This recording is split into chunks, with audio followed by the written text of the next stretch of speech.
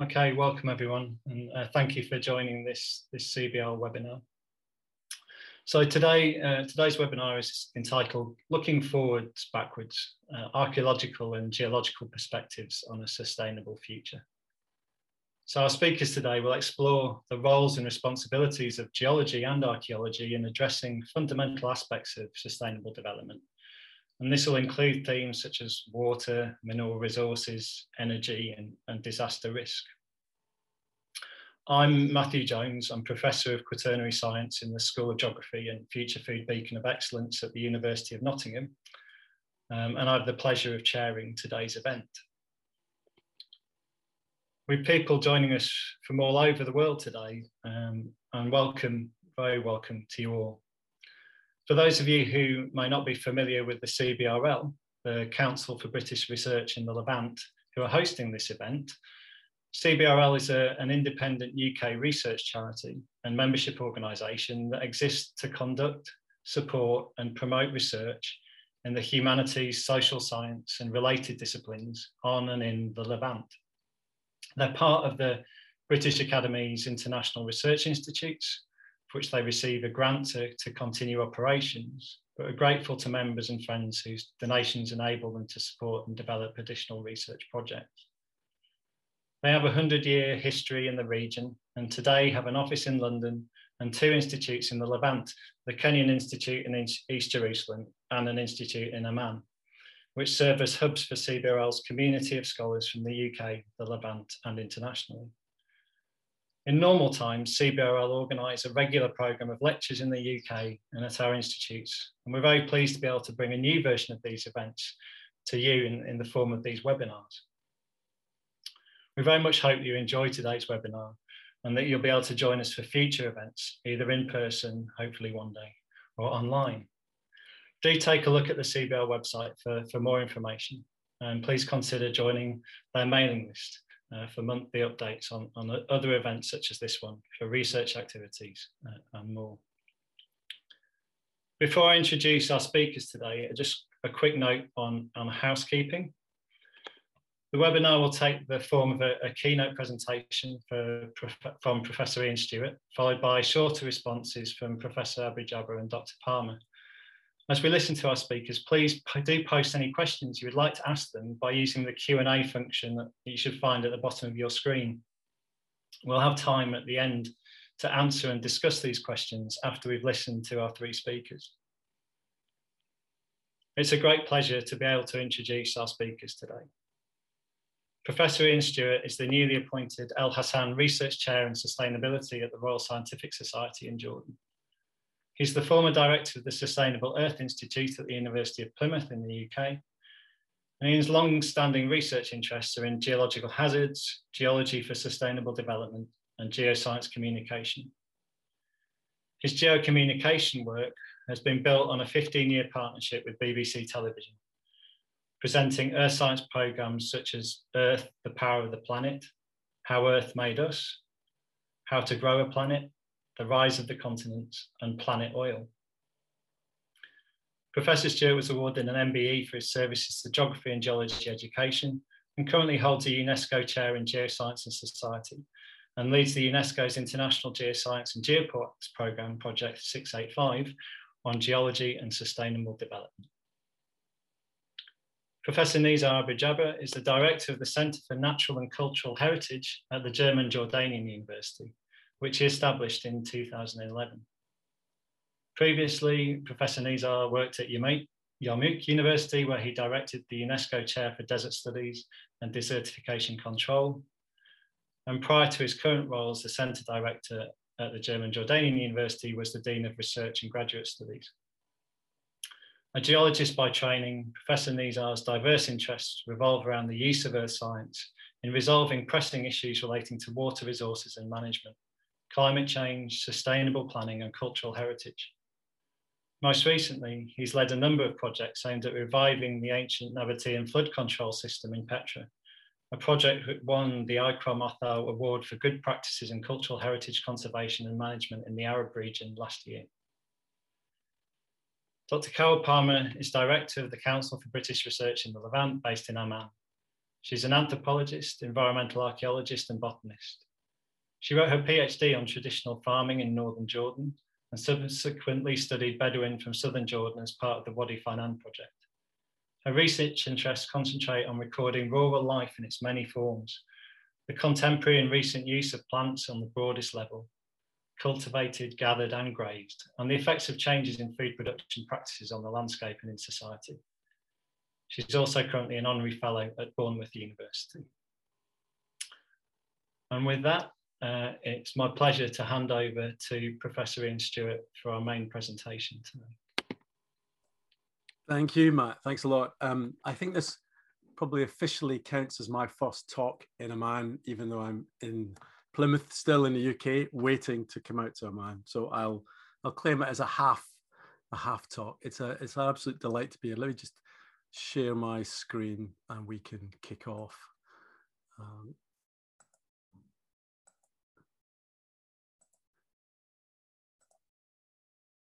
So hopefully someone can tell me. You should be seeing the full screen there. Someone confirm that you're seeing it before I go off. And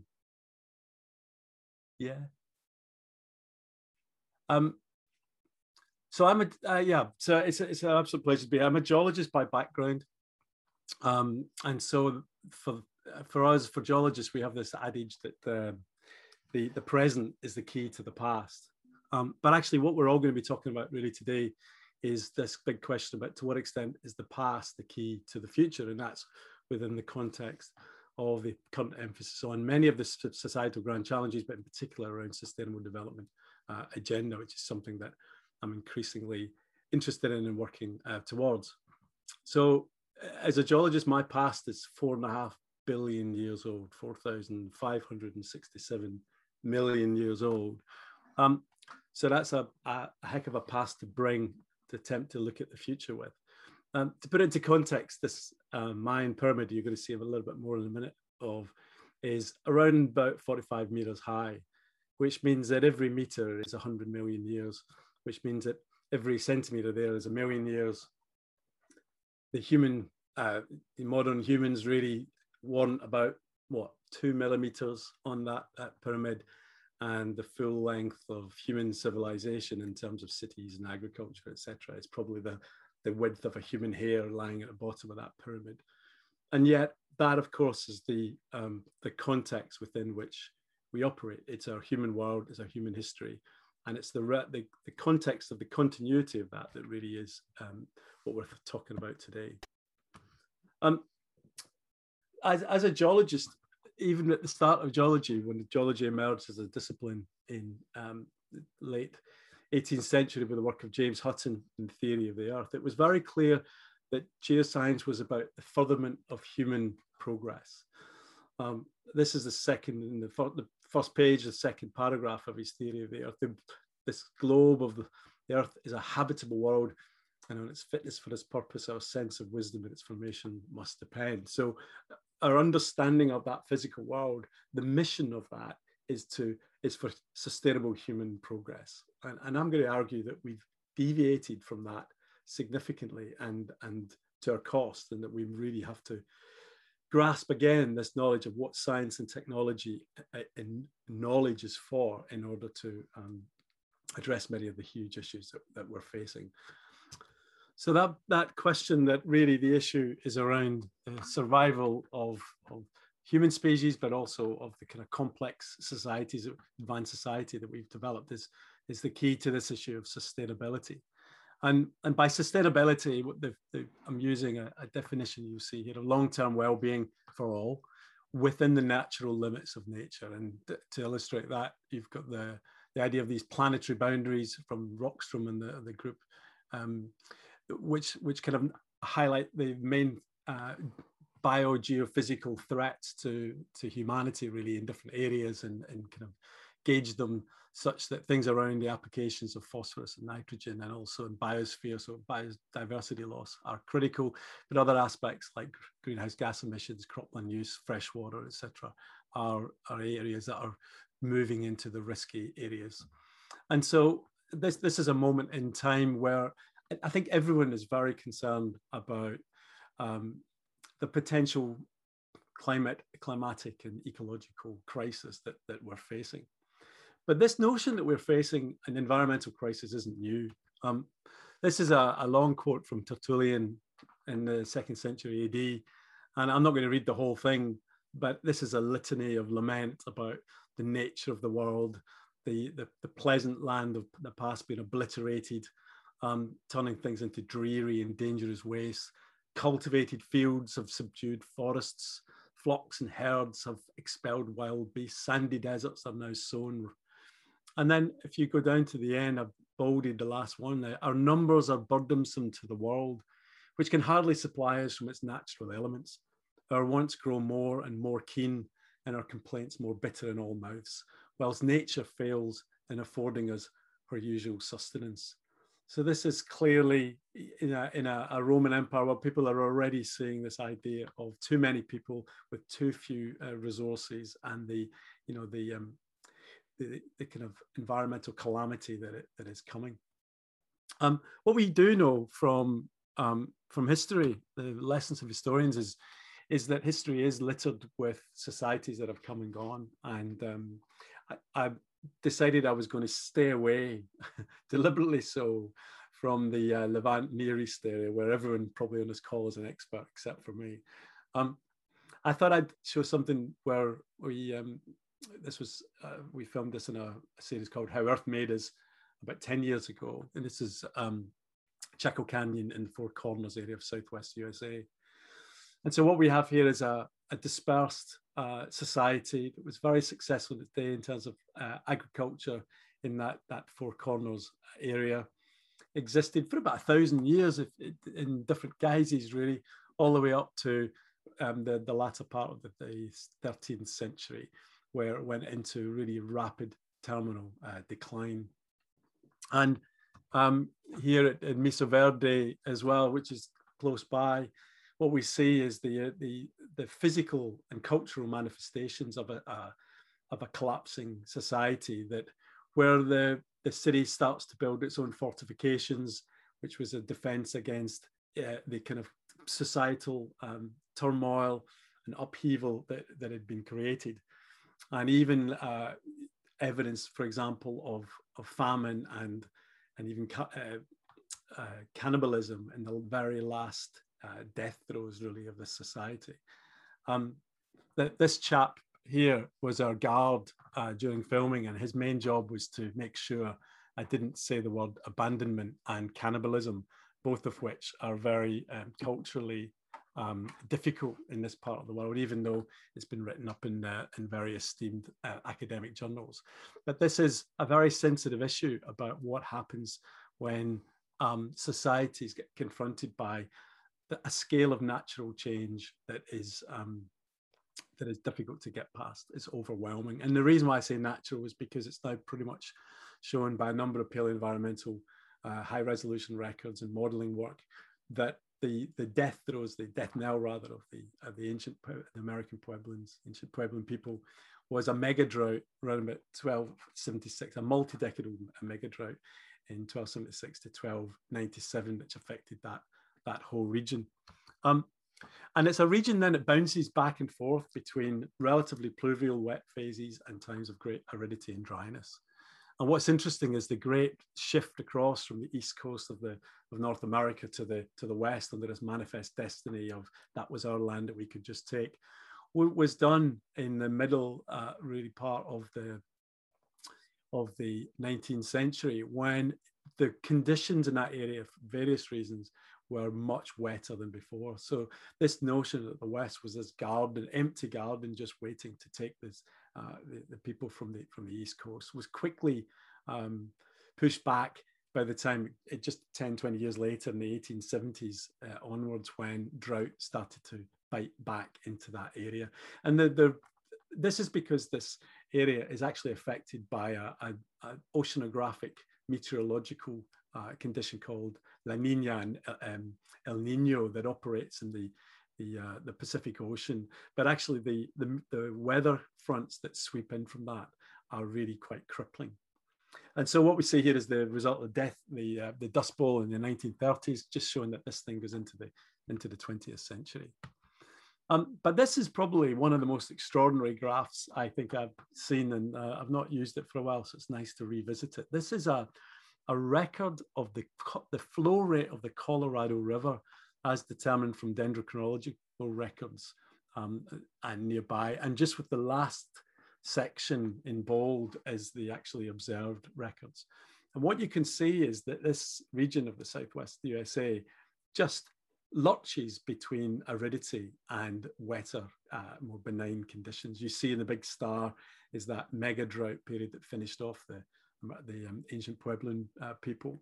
But you can see that it's part of a very staccato climate response system all the way through, going through up until the 19th century. Now, the European, the East Coasters, if you like, arrived in that part, the latter part of the 19th century. And between 1900 and 1906, the flow rate of the Colorado River was measured.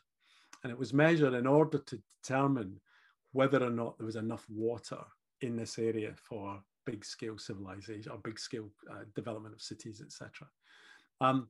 And on the basis of that, they then designed the Hoover Dam, which blocked off Lake Mead to give us that water. And what you can see there is that by an unfortunate accident, the 6-year period that they measured the Colorado River happened to be the largest flow rate in the last 1,000 years. So it was an extraordinary time to decide how much water this particular area. I suspect if they'd had that graph in front of them, they would not have built the Hoover Dam, and there wouldn't be such huge development in that area. But they did build a dam, and the dam had two purposes. It was to provide water to this region, and it's to provide electricity for, again, the region as well. So water to nearby cities, and electricity generation in order to that whole area to develop. And as we look ahead, really, with climate change, you can see again, this is a simplified version of that graph showing the mega drought back in 1290s, and then the blue dot for when the Hoover Dam was conceived and designed. What we see is those fluctuations are going to be accentuated by climate change. All the models, all the climate models, although they disagree for some parts of the world, for Southwest USA, they're pretty consistent. They see a gradual descent into more and more aridity as we go into the future.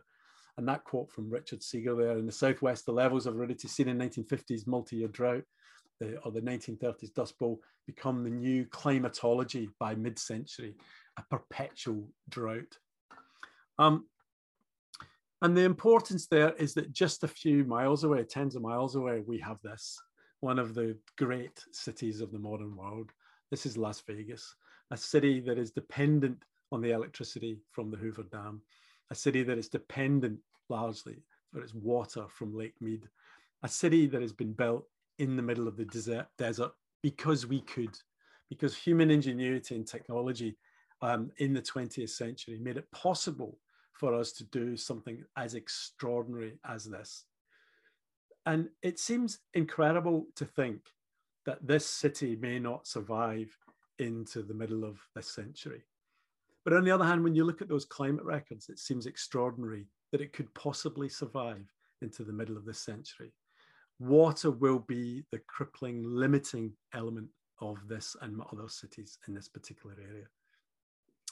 When I was filming in here, I was astounded to see that there's lots of the streets. You see a lot of greenery here, and actually some of the streets that we filmed in had tree-lined avenues, and there were sprinkler systems, and the sprinklers were using fresh water.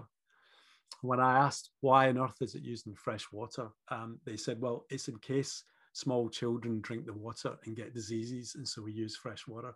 So we can see that the relationship of this city to water is absolutely quite perverse.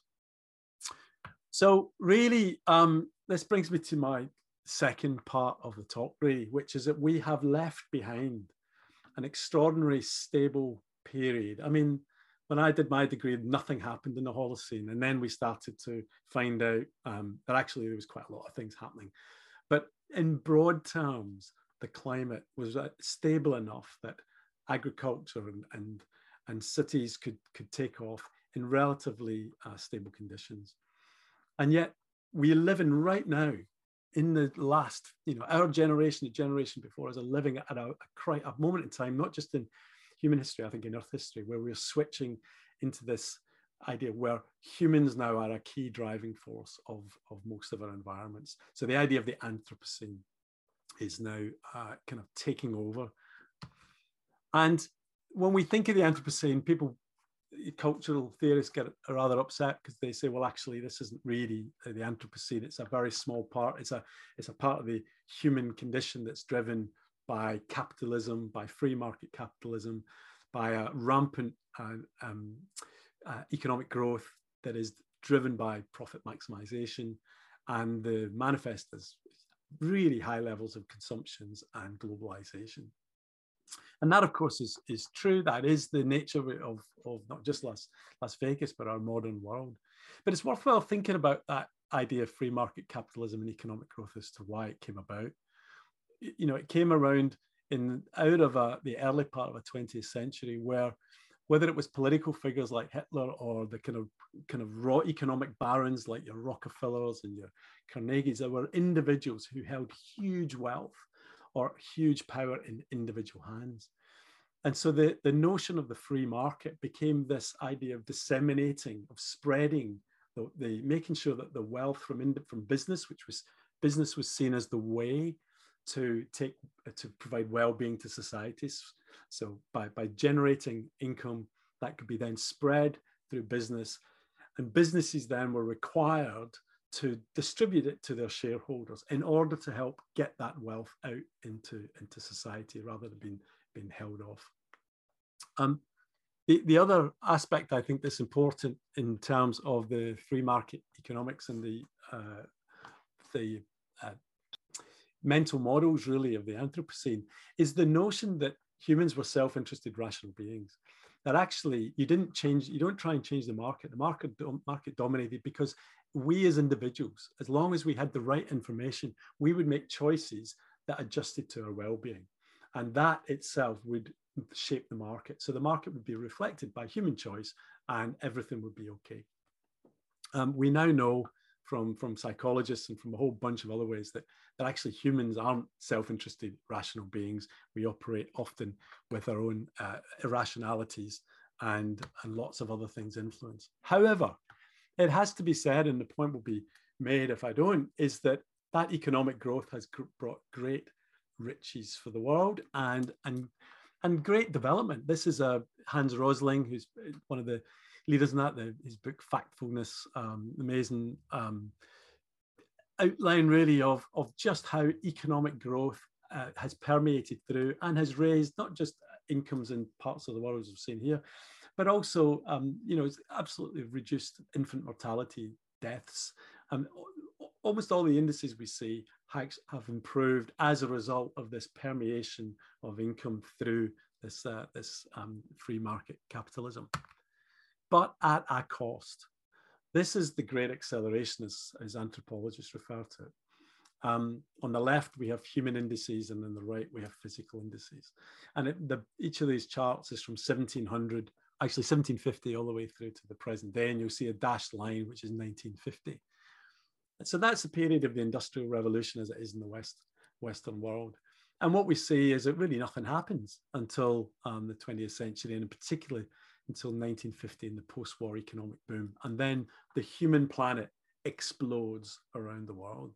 And then you can see on the right-hand side the impact that has on the natural planet. Almost all the natural systems react, whether it's carbon dioxide in the atmosphere, or methane, or stratosphere, or whether it's ocean acidification, or things to do with fishing, etc. The natural world reacts to this order of magnitude, several order of magnitude scale of imposition by humanity on it. And so what we're ending up with then is that economic growth has been at the cost of the planet in terms of driving a climatic and an ecological crisis that is starting to become ever more apparent. There's lots of diagrams I could show for this, but this is one where we see that idea of history in different time slices. So in the far left, we see tens of millions of years, then millions of years, then hundreds of thousands of years tens of thousands of years, and then more recent history. And what we see then is that as we look forward 1950 to 2150, we see the change in trajectory of temperature rising up, going up to, well, by 2100 and 2200, maybe between 5 and 10 degrees, which if you then sweep across to your left, brings you to temperature conditions that the planet has not seen for 20 or 30 or 40 million years. And certainly humanity has never seen that. So we have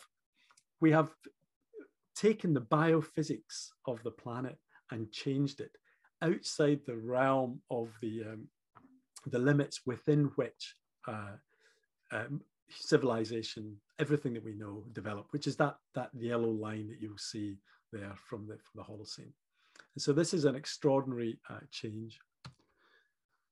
So that was the situation we are now. What about the future? Well, 2015, I think, will be the year that people will remember as the year when things changed. 2015 was the year that the United Nations Sendai Framework for Disaster Risk comes in, which is something that's a lot in my world of disaster risk. It was the 2015 was Paris Climate Agreement, where we had trajectory, a roadmap essentially of how we're going to deal with climate change. And then, of course, the UN Sustainable Development Goals. Each of these set out a framework, but more than a framework, a roadmap of how the world needed to deal with these absolutely major challenges that it had to itself. So my question is really that I spend a lot of my time thinking about it. So how does the academic world, the university world, the scientific world for me, how do we change? Because we can't go on with business as usual. There has to be a change here. How will it change happen? So one of the things is we know that the planet's interconnected. We know that there's different spheres, the hydrosphere and the geosphere, the biosphere, the cryosphere of ice, the atmosphere. They're all interconnected. You change one, you change the rest of it, whether you call it Gaia or Earth system science. But in the same way, what we haven't seen is we haven't seen that switch in the academic sector. And it has to happen. We need to start working. These are wicked, in other words, almost unsolvable problems in terms of simple solutions. They're going to require interdisciplinary at very least, and perhaps transdisciplinary when everyone's really involved and really focused on a problem inquiry. And so in terms of science communication, which is my area, this graph or this plot just shows how what we really need to be doing is to be taking the environmental sciences, which was given us the technical data and our data models, and really blurring that and blending it with the creative arts and the media arts, which provides those ideas of inspiration and motivation and different ways of connecting to different groups and audiences, alongside the social sciences, the human sciences that allow us to develop how we frame our problem, the mental models by which people understand them, and the communication channels that we reach them through. And then finally, but not least, is the deeper notions of ethics, values, worldwide views that will come from philosophy and religion. And those need to be blended and brought together if we're going to make any inroads in trying to address the rest of these issues.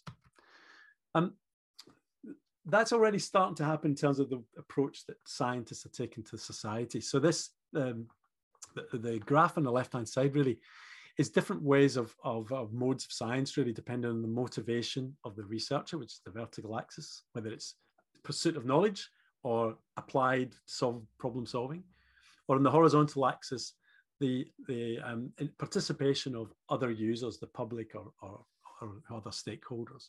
And what you'll see is that mode one science down the bottom left is your traditional academic. It's publishing research papers, going to conferences. It's us trying to think of what research we're interested in and then basically trying to communicate that. And then there's user-inspired basic research where we tweak our research because we think it fits with what other people are interested in. Then there's pure applied, which is really working to other people's problems.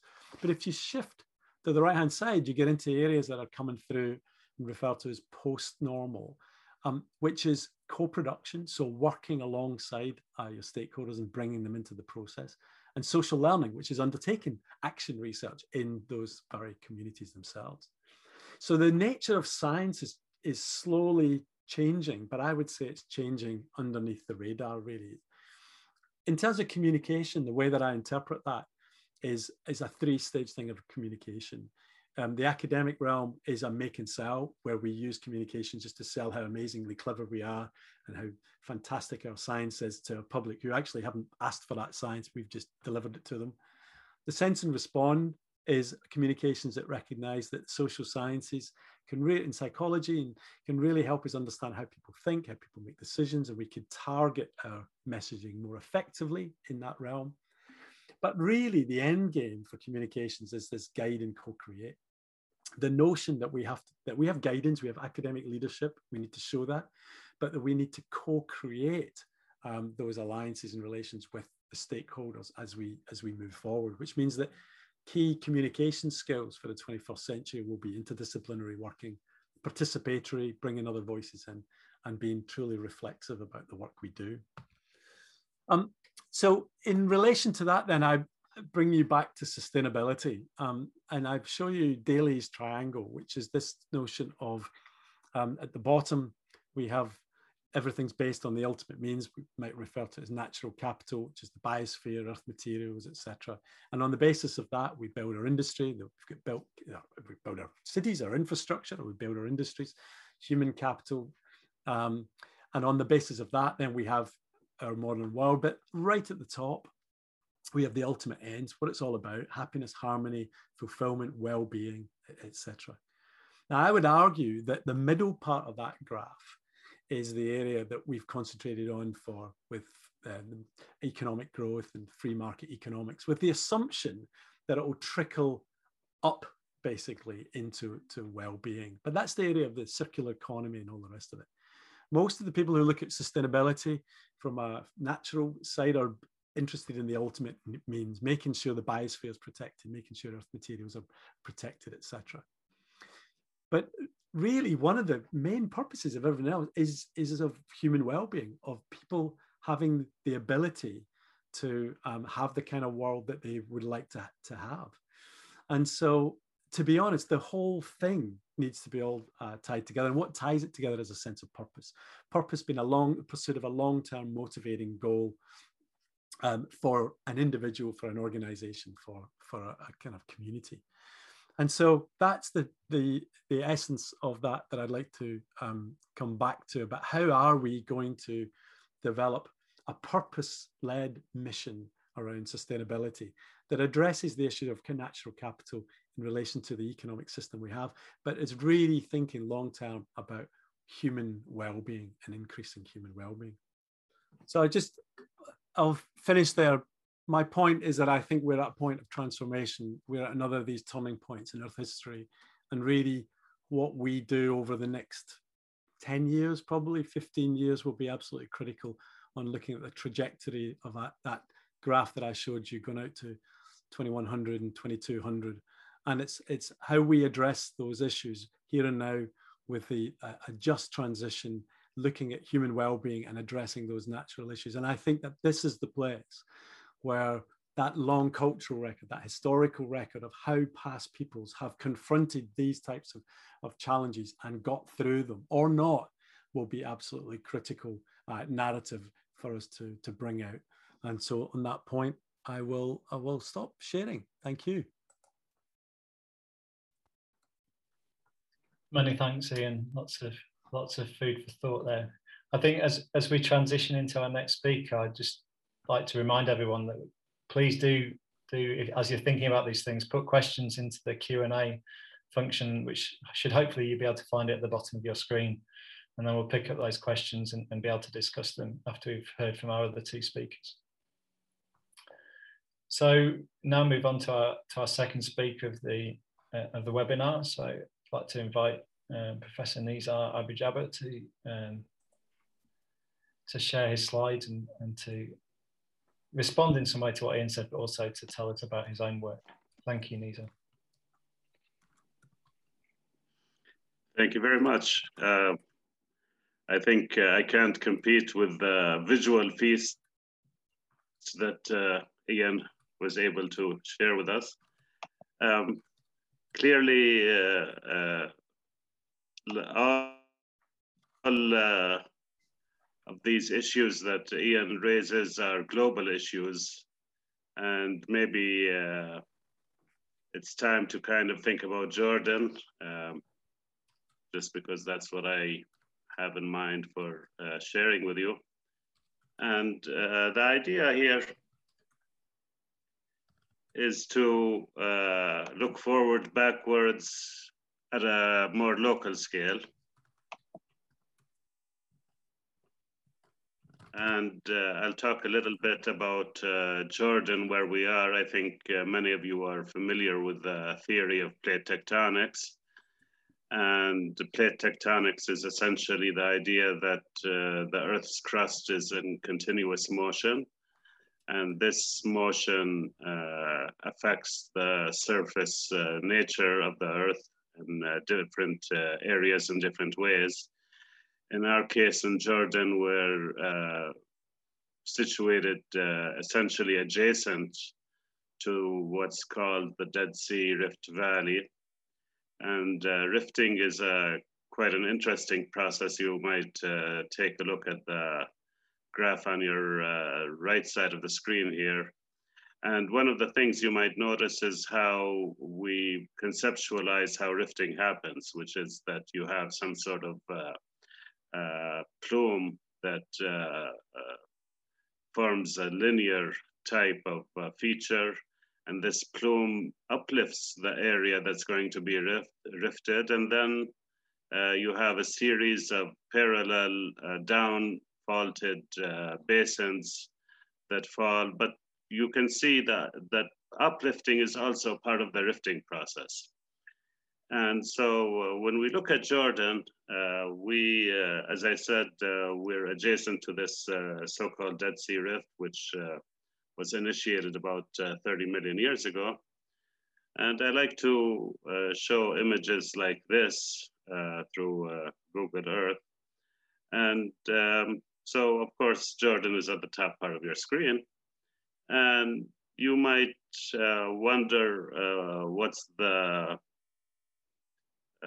idea here. And obviously you can see the Rift Valley.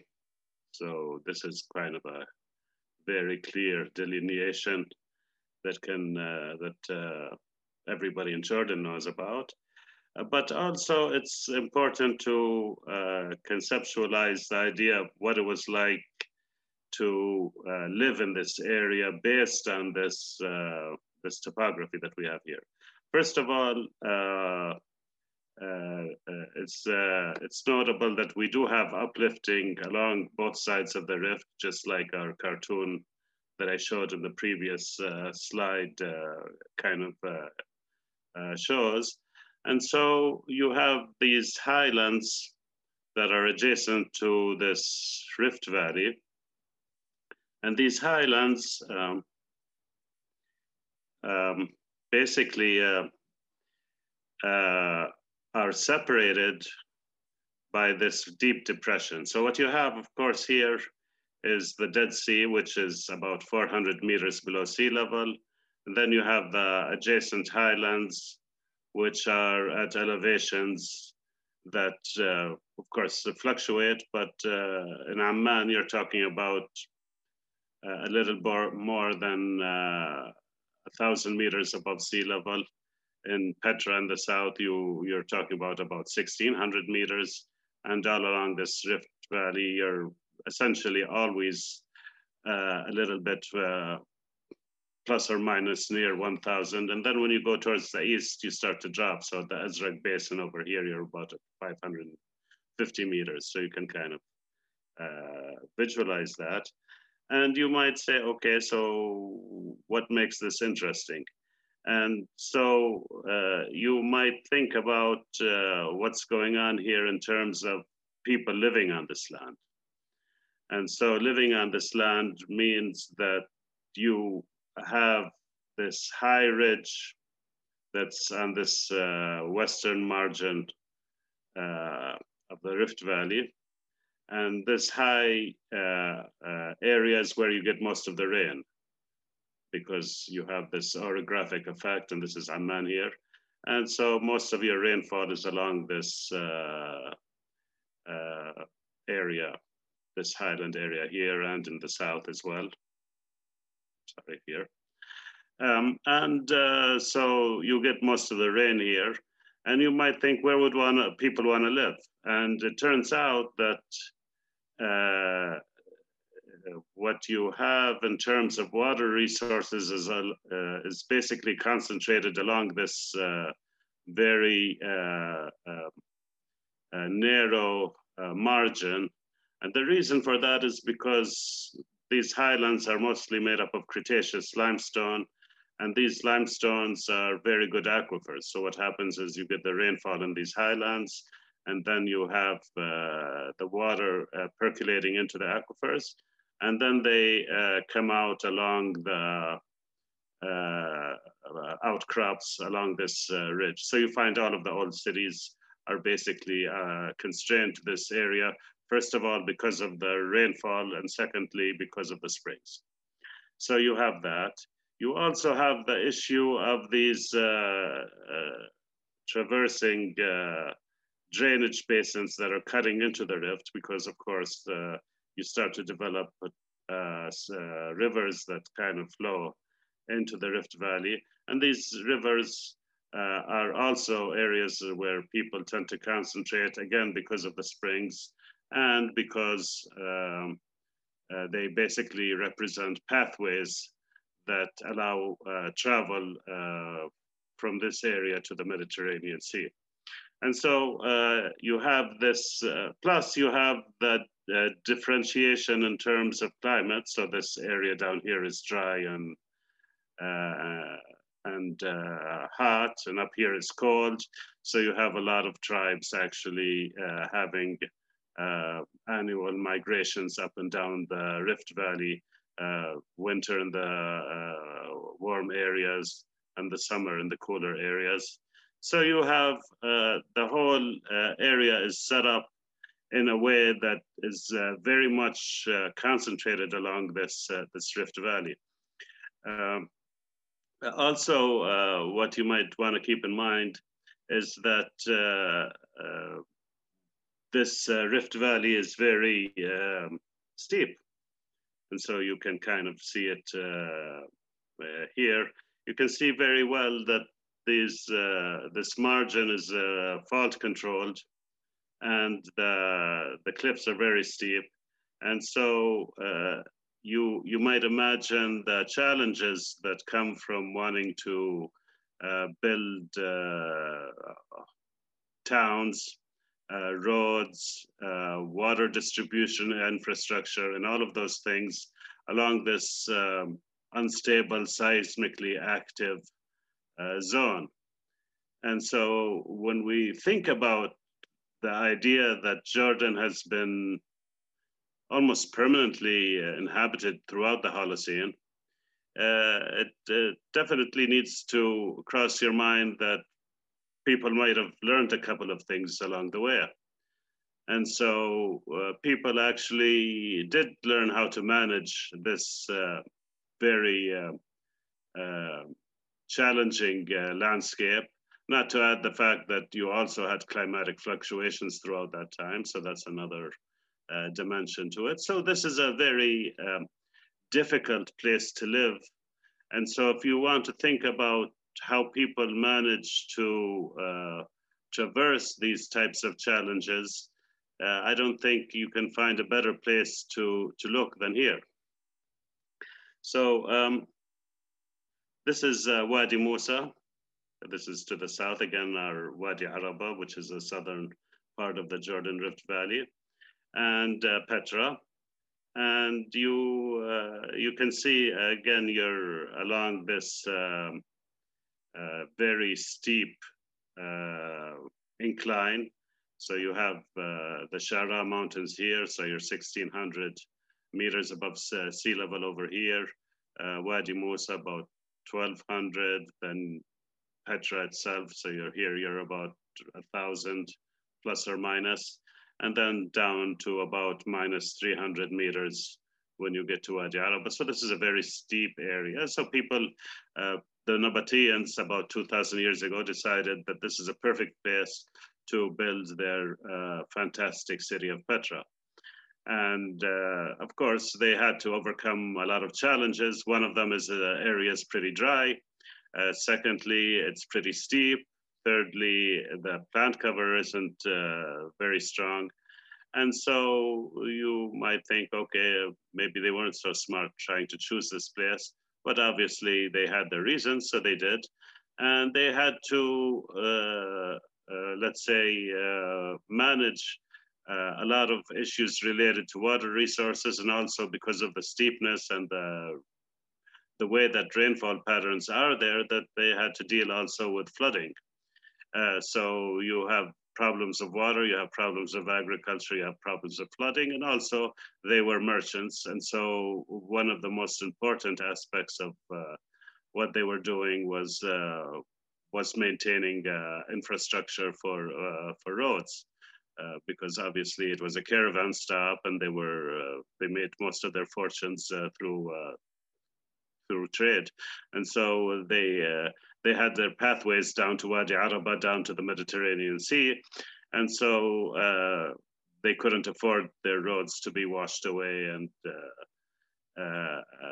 to be cut off. So they had to deal a lot with a lot of maintaining of infrastructure, in addition to all of the other challenges I mentioned earlier. So so what I'm going to focus on a little bit is the idea of flash flooding. And so again, this is a different type of perspective. This is Wadi Musa and Petra. And these arrows show all of the areas around Petra where we found terraces that were designed to control runoff. The idea was that you can't control flooding through one set of infrastructure, because it's a dispersed drainage basin, and you didn't know where the stream might come from. And so essentially they had a non-centralized flood control system that attempted to stop the rain wherever it might have manifested. So one of the site actually we're interested in is, is Wadi Hrimiya. Wadi Hrimiya actually is a stream that flows into the Treasury Plaza right beyond the Siq. And so many times when we see those videos of flooding in Petra, actually the water comes from this small tributary that actually we found was heavily intervened with in order to try to mitigate the problem of flooding that would come from that site. So we've developed this drainage system map and try to delineate exactly where the water would come from, which areas. And so this is another type of map. Here, this one actually is interesting because it emphasizes the steepness of the area. So the area is very steep. It's a small drainage basin. It's about 0.3 kilometers, but it brings in a lot of water, and it does pose a hazard to the people who are down in the sea. So we did a scanning of the area. This is our colleague, Dr. Abdullah. And we've actually delineated the areas, has over 100 of these terraces all along them. And the whole idea of these terraces, again, was to try to mitigate the problem of flooding, not from a centralized set of dams, but of a dispersed group of dams. So we have these very relatively small terraces and check dam systems that are designed to inhibit the movement of water. So we actually did a serious full documentation of this area using a 3D scanner in addition to the drones. And then we did a lot of work, actually. I can't go into everything. We did a lot of work on the hydrology and trying to understand how much water is going through and the depth of the rainfall, and how much water we would expect from every specific event, and what's the rain runoff coefficient. And so we did, and plus we developed a system for collecting runoff data, so we could actually measure runoff, and we distributed different runoff sensors through the area. We distributed also a bunch of rainfall measurement devices as well. So we have a lot of rain and runoff data. We've done computer modeling on the hydrology of the area. And based on all of these things, plus talking with the local community and talking with the archaeologists who are also with us on the team, like Katrina, all of us said, okay, we have to do this in a way that's, let's say, will help mitigate the flooding problem, but also in a way that's respectful of the nature of the site. Petra is a World Heritage Site, as all of you know. And so based on lots of discussions, lots of science, lots of stakeholder meetings, and lots of training of the local people, we decided, okay, let's go ahead. And so we started working on rebuilding this terrace system. Of course, with the help of our architect here, Safa, and the local communities who helped us rebuild check dams like this one. And yeah, so, and now we're expanding this project, and we're also keeping an eye on to see exactly how good the Nabateans actually were, and see how well this system would work. And so the idea again is looking forward, backward. Can we actually look forward in terms of solving problems like flooding in Petra, which is till this day a hazard that the local authorities need to deal with. And so the idea, of course, is I think we can learn a lot of ideas regarding sustainability and green technologies, learning from how people used to do this in the past. So that's what I wanted to say.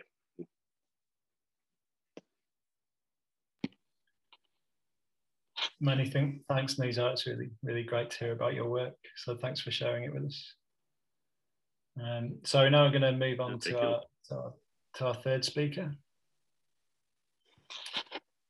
Carol. Yeah. Hi. Oh, thanks. Please do carry on. Thank you very much, everyone, and thank you, Ian and Nizar, for some very thought-provoking talks today. I'm here, in a sense, to speak about my experience working, if you like, with traditional management of the land. People who know me know that I've worked on fellahin, or peasants, and traditional agriculture in, see that, I'm gonna make sure I'm sharing, in northern Jordan. Can everyone see that? Picking up on the theme of using some of the Google satellite imagery. So I've principally done research in northern Jordan among fellahin in the Horan area, and also in southern Jordan around Wadi Finan and Shobak, and around the Tafila area. And I wanted to share with you today some reflections on what being with those people. Most of this work, I have to say, was done 20 to 30 years ago, even, looking at their orientation towards the land, people who are close to the land. Obviously, Jordan has changed tremendously in the last 50, 60 years. And I went out particularly to search for people who could help me understand, especially agriculture, wheat agriculture. This is the place where wheat and barley and many of the annual crops some 10,000 years ago were domesticated. Farming has been here for a long time. Also pastoralism, the whole of the Holocene, there's been a relationship of people managing their environment with crops and animals.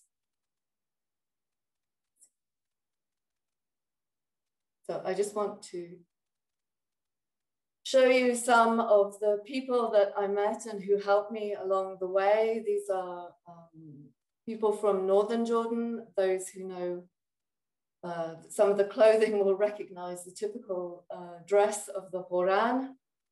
It's along the rift, along the highlands, quite a well-watered area that Nizar was describing. A real focus in the Horan on wheat and agriculture and ploughing and getting the most from the land.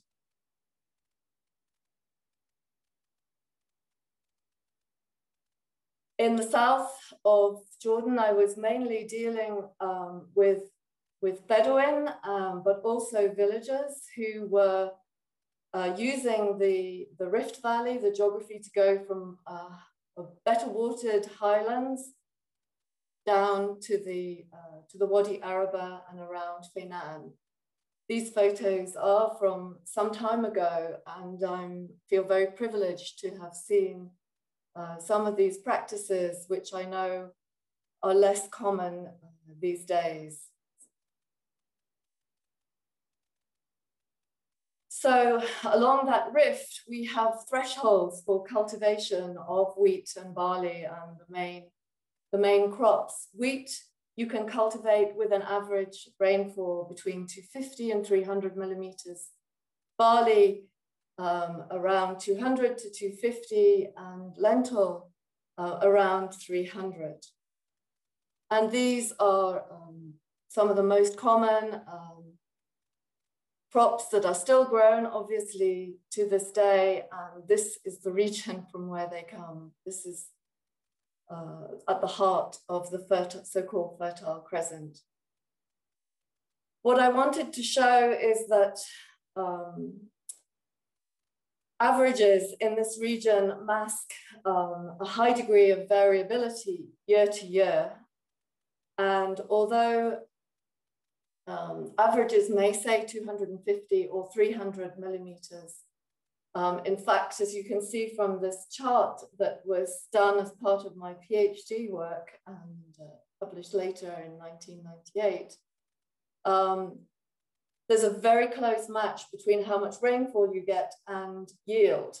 But also, if you can pick it out, if you go below that 250 rainfall, average rainfall, the yield actually crashes. You get failure, crop failure. And much about what traditional agriculture, the life of the Fellahin was about ensuring you got a crop, so-called risk minimization, as opposed to a more modern way of looking at the land in terms of maximizing production.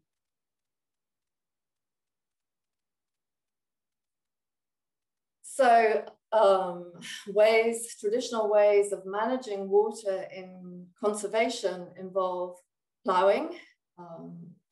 Richard Antoun, a very famous anthropologist who worked in Kufr al-Ma in the north of Jordan, recorded this phrase, "He who has tilled his soil twice has watered it once." And you can still, these pictures are from some time ago, but you can still see people to this day in some of the rockier, more inaccessible areas still using the traditional ard, which just turns the top part of the soil to plow the land. This is to receive the crop, but also to keep the moisture within the soil for the wheat later. weeding is also a part of that moisture conservation. We're really up very far in the north of Jordan here, remembering a day I spent weeding with some of the fellahin there. It's not only you're removing the weeds that are competing with the crop for water and light, but also you can eat and consume those weeds or give them to your animals.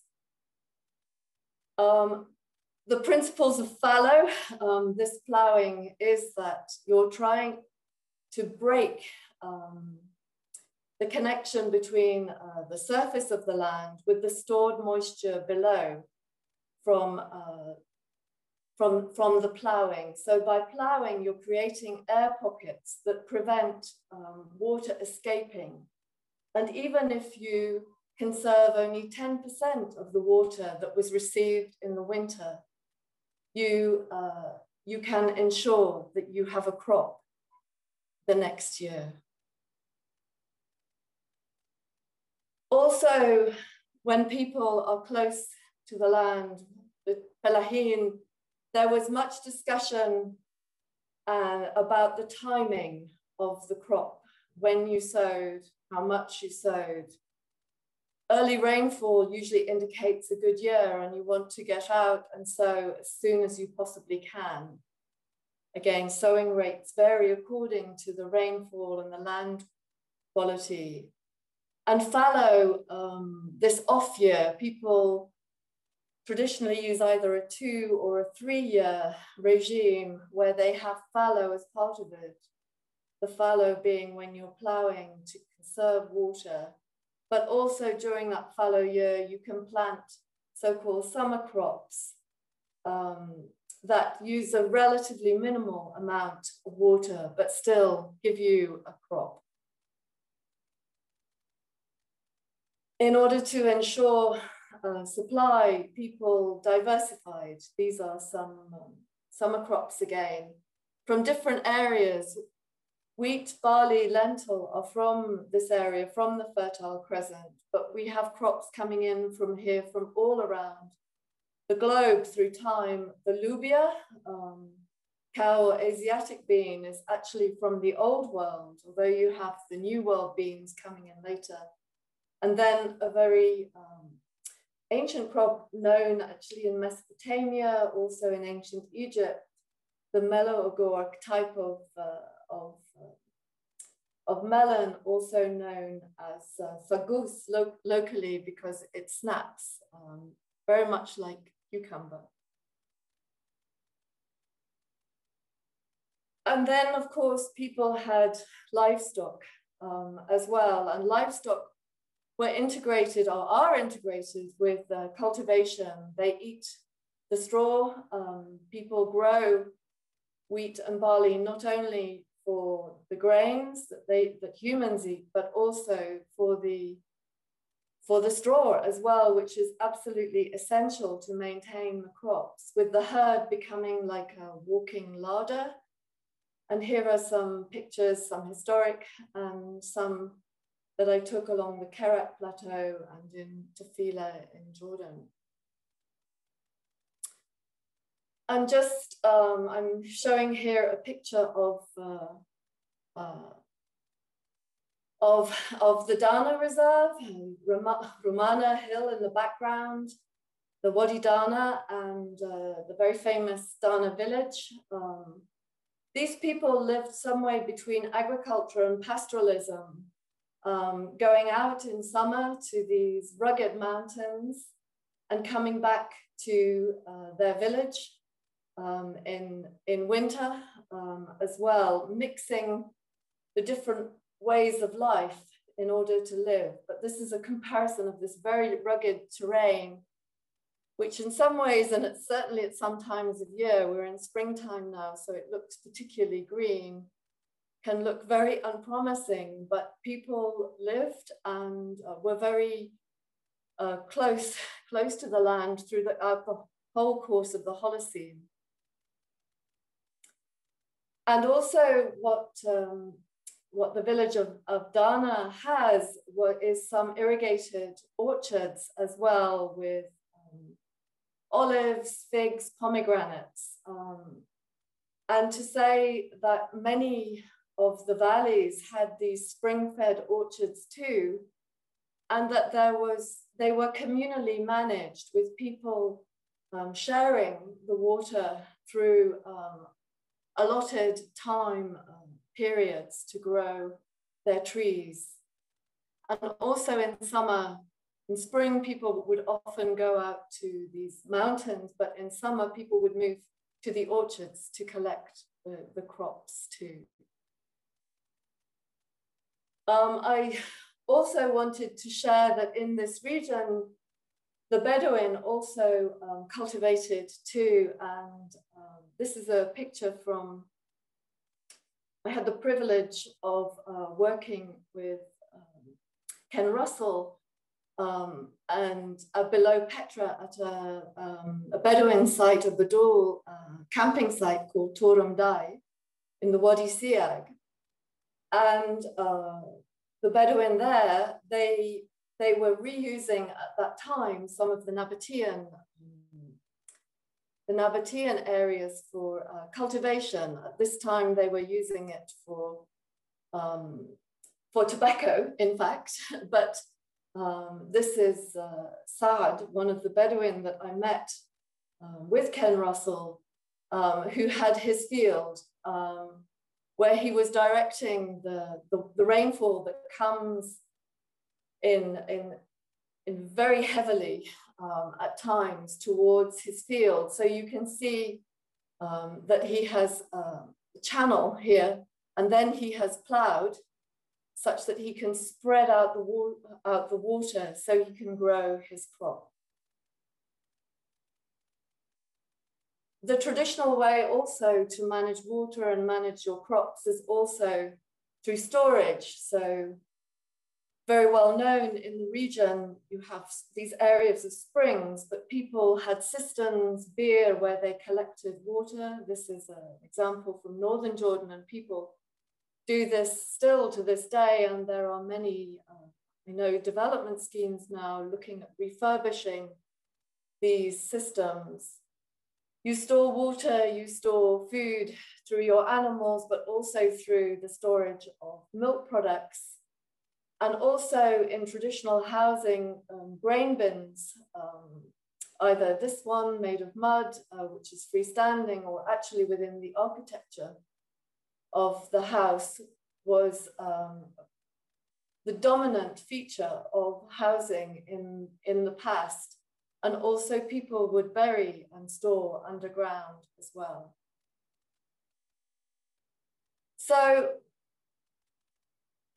in thinking about how people in the past and still to this day manage to get a crop and live a life, and have done so for many thousands of years from this landscape, I wanted to reflect on the ways and the small scale ways that people use the land through moisture conservation, through plowing, weeding, opportunism and how they crop, being very close to the land, diversification, mobility, going out with their animals, ranging, irrigation, which could often be spring-fed and small-scale, terracing, which Professor Nizar has spoken about, and also through storage. Much of what I have done has been to record and really learn, but in thinking about sustainability, we realize that much has changed. The life has changed. People living this life way are very few. But how can we use this knowledge actually gathered over thousands of years, which has its own science, which has its own knowledge of the land? How can we use it in making an area that is known for the origins of farming, the origins of agriculture, but is now one of the most food insecure places in the world? How can we bring this back? And I'm saying this knowing that there are now movements within Jordan and also Palestine to respect again and to look again at these ways of life and this traditional knowledge and how we can use it going forward. Thank you.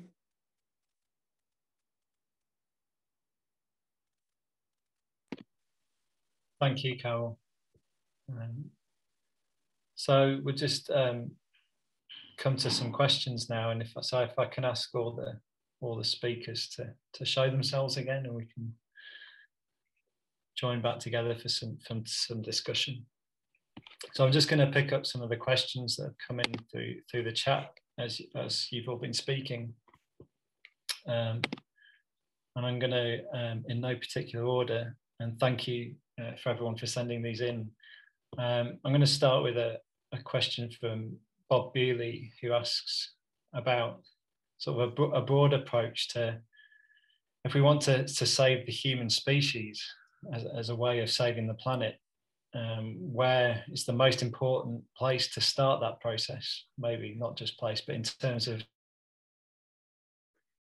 Yeah, I suppose I asked for that by given the context of my talk, really. Is that for me, Matt, or you've hung? Geography and educationally, you know, where do we... yes, if you could start, Ian, please. And then, you were just dipping out there, Matt. Yeah, I'm saying I brought that on myself by the provocation, really. I mean, it's clearly a colossal scale of problem, and it's not the only one. We've got a set of nested, interconnected, so-called wicked problems in the sense of them not having a simple solution, and that's why we need these different approaches. So, you know, I think the question of where do we start is difficult. You know, it's obviously a difficult one.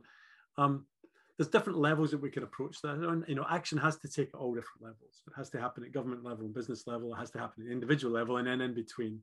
And in between, the bit that I guess we have control over, we have influence in, is the academic world. You know, what is our... I think one of the things we have to really think about is what are, as academics, as experts, what is our role and responsibility in this? And it, you know, increasingly surprises me that people who really understand the science and understand the nature of particularly the climate record and ecological record, and can see what's happening, we still find ourselves impaired and constrained about taking action. We still hide amongst writing academic papers and going to conferences and presenting it, and not feeling that we should be catalysts for action in society, or even activists out there. And that's a really difficult, you know, ethical, moral territory to do. But I think until, you know, if the experts and the academics who understand the science aren't going to take action, then why the hell should anyone else? You know, I mean, this is one of the ironies of the whole thing. And I think it really questions the whole academic exercise, really. Because the assumption we've always had is that if we just have more knowledge about these things and put that knowledge out, then because people are self-interested, rational beings, it'll take care of itself. It's kind of that free market economics, but from knowledge production. And what we're realizing now is, one, we don't have time, and two, that doesn't seem to work. And so I think we need a new model, a new way of thinking. And I think universities in general need to start having that discussion internally, and academics need to have it. So, I mean, that's one tiny slice of the problem, and I appreciate it doesn't address the question at all, but it's the only bit that I can get my head around to thinking of, because the problem is so huge. Okay, so we have a question that maybe follows on from that. I'll ask Ian to answer first, but then I'd also like to ask Nizar and Carol for their thoughts on this one. So this is a question coming from Hussam Hussain, who asks, you know, given that all those things you've just said, I guess, how do you plan to ensure sort of science policy engagement in your new role with a particular view of sustainable development in Jordan? I think it's about being a bridge from the expertise, the scientific and technical expertise that we have, to the people that matter. And that could be communities, or it could be government officials, or it could be anything in between. I think the issue is that for too long we've been held up, and we've held up ourselves as experts with this, again, the assumption that we just need to say this is how it is. And if we can get our communications clear enough, everyone will see it that way. We now realize that we're just one voice in this broader spectrum of voices and stakeholders. So I think scientists need to get out and start engaging with the people who are really going to be affected by these things. And I think that means, more, as I said, more interdisciplinary, more participatory. So the kind of projects that I'd really like to work on with the Royal Scientific Society are projects where we're getting the academics out of their comfort zone, really, and into, might be literally the community, or it might be into understanding how the media works, how policy works, how you actually affect real change out there, not in the academic world. Because in my view, we have enough information, we have enough data. Of course, it's nice to have some more, but we shouldn't wait for that data in order to take action. So I think it's about understanding the communication channels a lot better. And I think once we do that, then I think academics, again, and experts can really start to make a contribution. Nizar, do you have any thoughts on that? Yeah, please.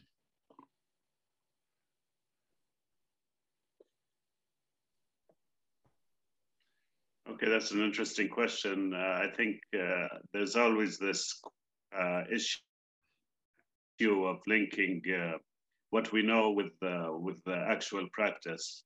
And I think we're always stuck with this issue of, okay, we know everything and we are screaming at the top of our lungs and nobody's listening. And I think the only way to actually get things done is to go and do it yourself. And so this is kind of the attitude I have with this project in Petra, is that, okay, we know how these things worked, we've mapped them, we've documented them. And if we don't go out there and rebuild them ourselves and show people that they work, that, okay, this is interesting, but nobody's going to take it very seriously. So I think this going this extra step of actually implementing some of these ideas and proving that they work will probably be very useful in that regard.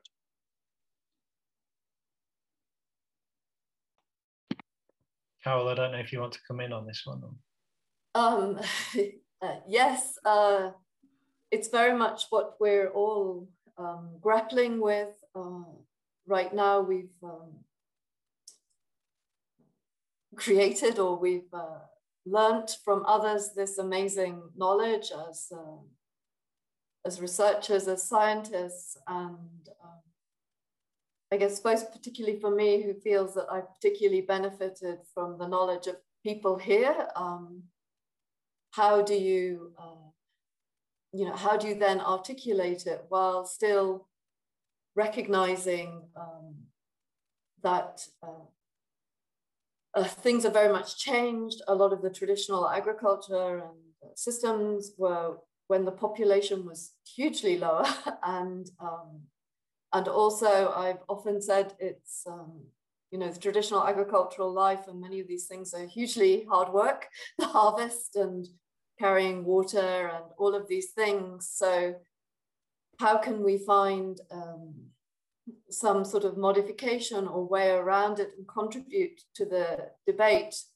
I've seen in my time in Jordan a shift, I would say, in that when I was first living with families in villages, they were saying, "Why are you interested in this old stuff?" and I had a particular connection, if you like, with the grandparents, and who used to sort of find it charming that I wanted to know the names of the weeds and how they did things, to now actually a generation that is really engaged in this, and there's more interest. I mean, it's slow food, all of these kinds of movements. So it's how to, I guess, just share. A lot of the knowledge I have is already published, is how to communicate that. And yes, to say it is for generations who are here now, but how can we those of us, including CBRL, as an organization, engage and be involved in this phrase that's now very common, knowledge exchange as well.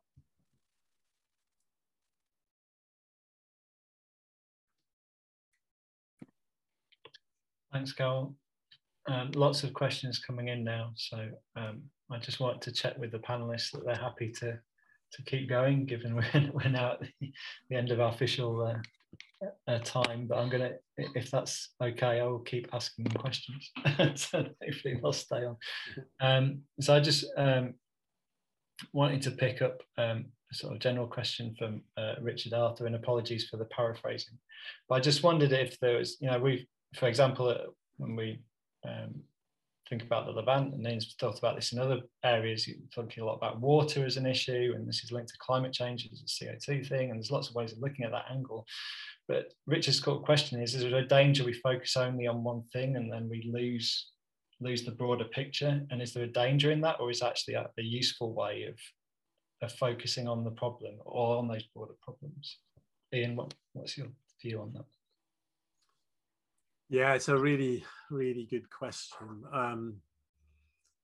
There's various ways of answering it. I mean, you could argue that climate change itself is so broad and all-encompassing that tackling the climate change is as itself hugely interdisciplinary and then takes you into almost all of the kind of key issues. But at the end of the day, if you're also interested in human well-being, then it's about it's about jobs and health, and in that sense, sometimes climate change can seem quite far removed from people. I mean, I wonder if there does seem to be a difference in the way people's perspectives, where at the the frontline places, and Jordan, I'm sure, with water is a frontline place, with where climate changes begin to bite, have a different view of this than somewhere like Southwest England, where I am, and where it doesn't, climate change seems very remote to us. It's going to get a little bit wetter, it might be a bit stormier, but that's about it. So I think that in some areas, climate change manages to spread and to be this all-embracing aspect. But alongside that, I think, and this is touched on some of the question, becomes so huge and overwhelming that it almost freezes you. You almost get locked in, and you think, well, what can we do? It's so big. So I think it's about trying to break it down into different components, for sure, because the totality is too huge. But I think all those threads lead back in some way into our fundamental relationship with the natural environment. And I think this assumption that one of the things that will change, I think, in the coming decade or so, will be a disenchantment with economic growth as the metric that we view well-being and success, and a much more nuanced set of things around well-being that will encourage businesses, governments, the whole sectors to start to reassess how they judge success and how we judge our relationship with the planet. And I think that's where we need to keep our focus, is that interface between humans and the environment that is our bit of the problem. But yeah, it's a really difficult, intractable problem.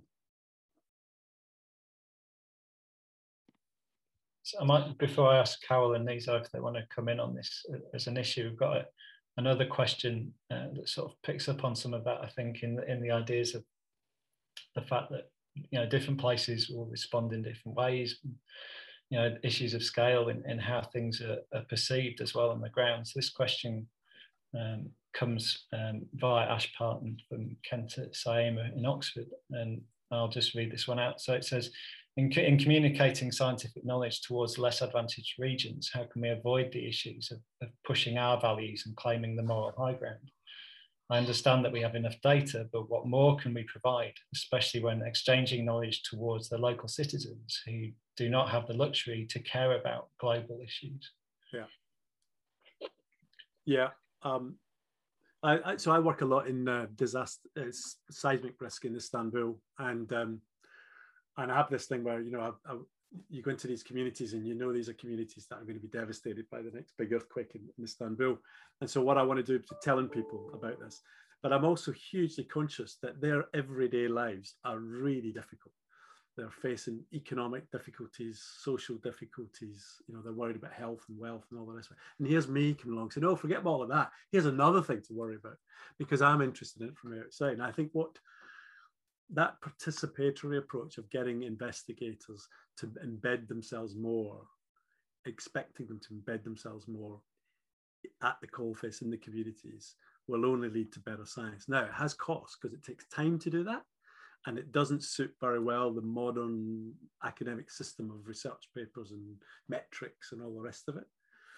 But I think it's the only authentic way to do it. And I think that then has to be us reflecting the matters, you know, this shift. Bruno Latour talks about the shift between matters of fact and matters of concern. The way I interpret it, it's a different way from him, is communicators need to go away from just communicating what we know to actually listening and talking to people about what they're worried about, and then using our knowledge to help there. And until you've listened and talked to and listened to people, you don't know that. So it is a very live issue, I think, within the way that we use science and knowledge, which is very much in a top-down elitist way at the moment of imposing science on people, and that has to be addressed, really.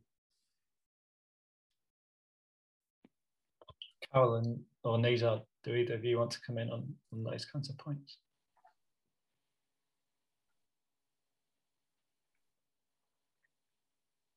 Maybe not immediately. I guess Ian as well, that picks up on the idea of the co-creation of knowledge. I just add that. Oh, sorry, I think we had a technical blip there. Nizar, please go ahead. Yes, I think. Okay.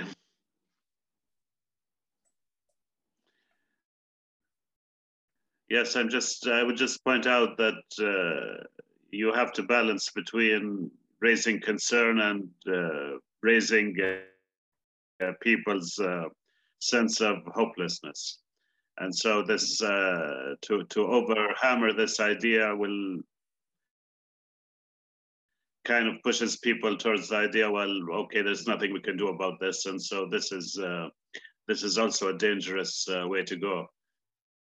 So I think there needs to be a balance between keeping people abreast about what we know and not pushing them to the point where they don't feel that any sacrifices they do or anything they might actually do at a personal level will make any difference. And so I would kind of keep that in mind as well. So, but that's so just keep people empowered. I think that's an important message as well.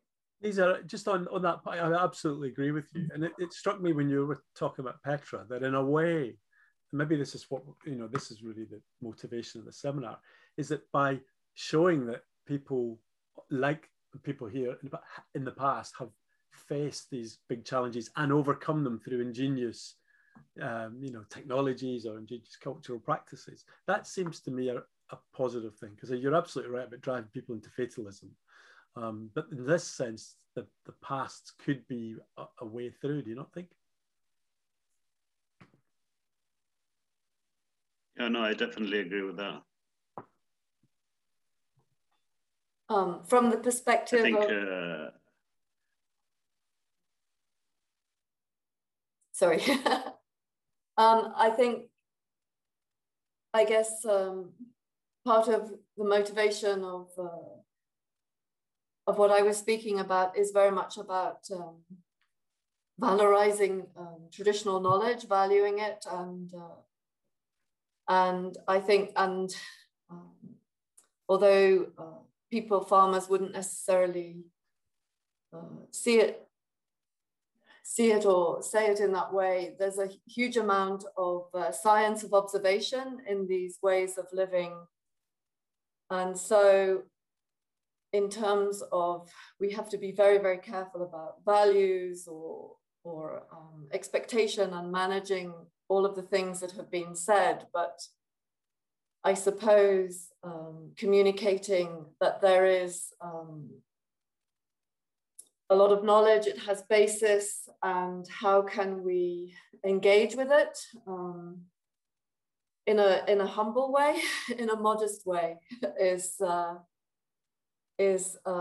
sort of a desire that's increasingly coming through, but it obviously a lot of care has to be taken, and there are many audiences, many individuals in here that to speak with, but it's opening the debate, opening the issues beyond academic papers and these things. And it's interesting and fascinating, I think, as well. Carol, do you might not want to answer this, but do you actually think the universities are capable of doing this? So I would argue, I'm not entirely being just provocative here. I would argue that we need to do big action on climate change and emissions in the next decade, and if we don't make a big downturn there. So we need to really act fast. So in terms of, cultural history, that's faster than anyone's book, really. Do you think the academic world, just our world, not business and government, do you think our world is capable of switching modes in order to have action? Because that's what keeps me awake at night. I share your concern. Partly the nature of academia makes us very sort of narrow or in our little fields, and we do need more broader viewpoints.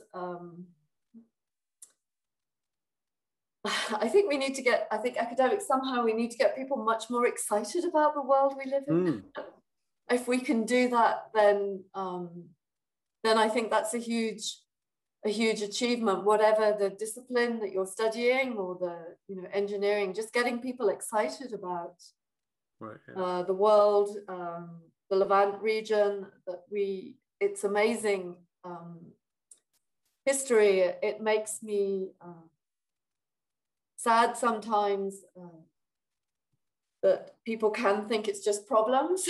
So can we get people excited about, Jordan covers, 4 climates, 4 vegetation zones. People for thousands of years have been dealing with these problems and in incredible, ingenious ways. And so I think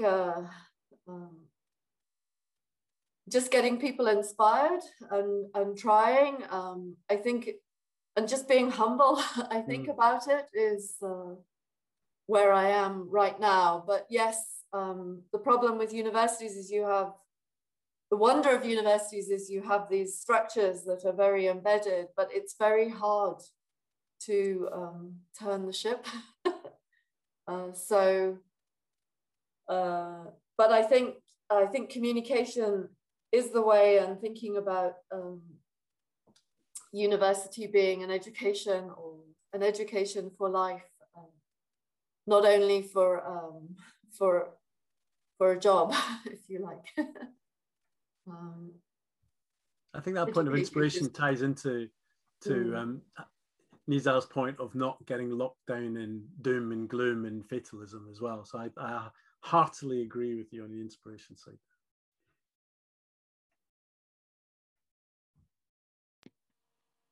Okay, we've gone past our final our scheduled finish time, so I'm going to start to wrap things up now. I just wanted to thank, before I thank the speakers, really just thank you all for your questions and for your comments in the chat. There's a lot of great stuff in there, and I'm sorry that we've not been able to get to it all and discuss it all today. I think that bodes well for Ian's new role, and it bodes well for the work that CBRL continues to do in the region as well. And I think it gives us some focus and some ideas for where we might go next, which is great. I've been frantically writing notes for my next grant application, at least, which hopefully we can find a funder to do some transdisciplinary work with, which is another question that we didn't have time to discuss today. So I really just wanted to really thank Ian, Nizar and Carol again for their time today and for their interesting and stimulating presentations and this great discussion. Thank you all very much for coming. Please do check out the CBRL website for future events, and we hope to see you at one of these and maybe even in person before too long. Again, thank you very much. Thanks, Matt. Thanks, everyone. Thank you. Thank you. Thank you all. It was a pleasure.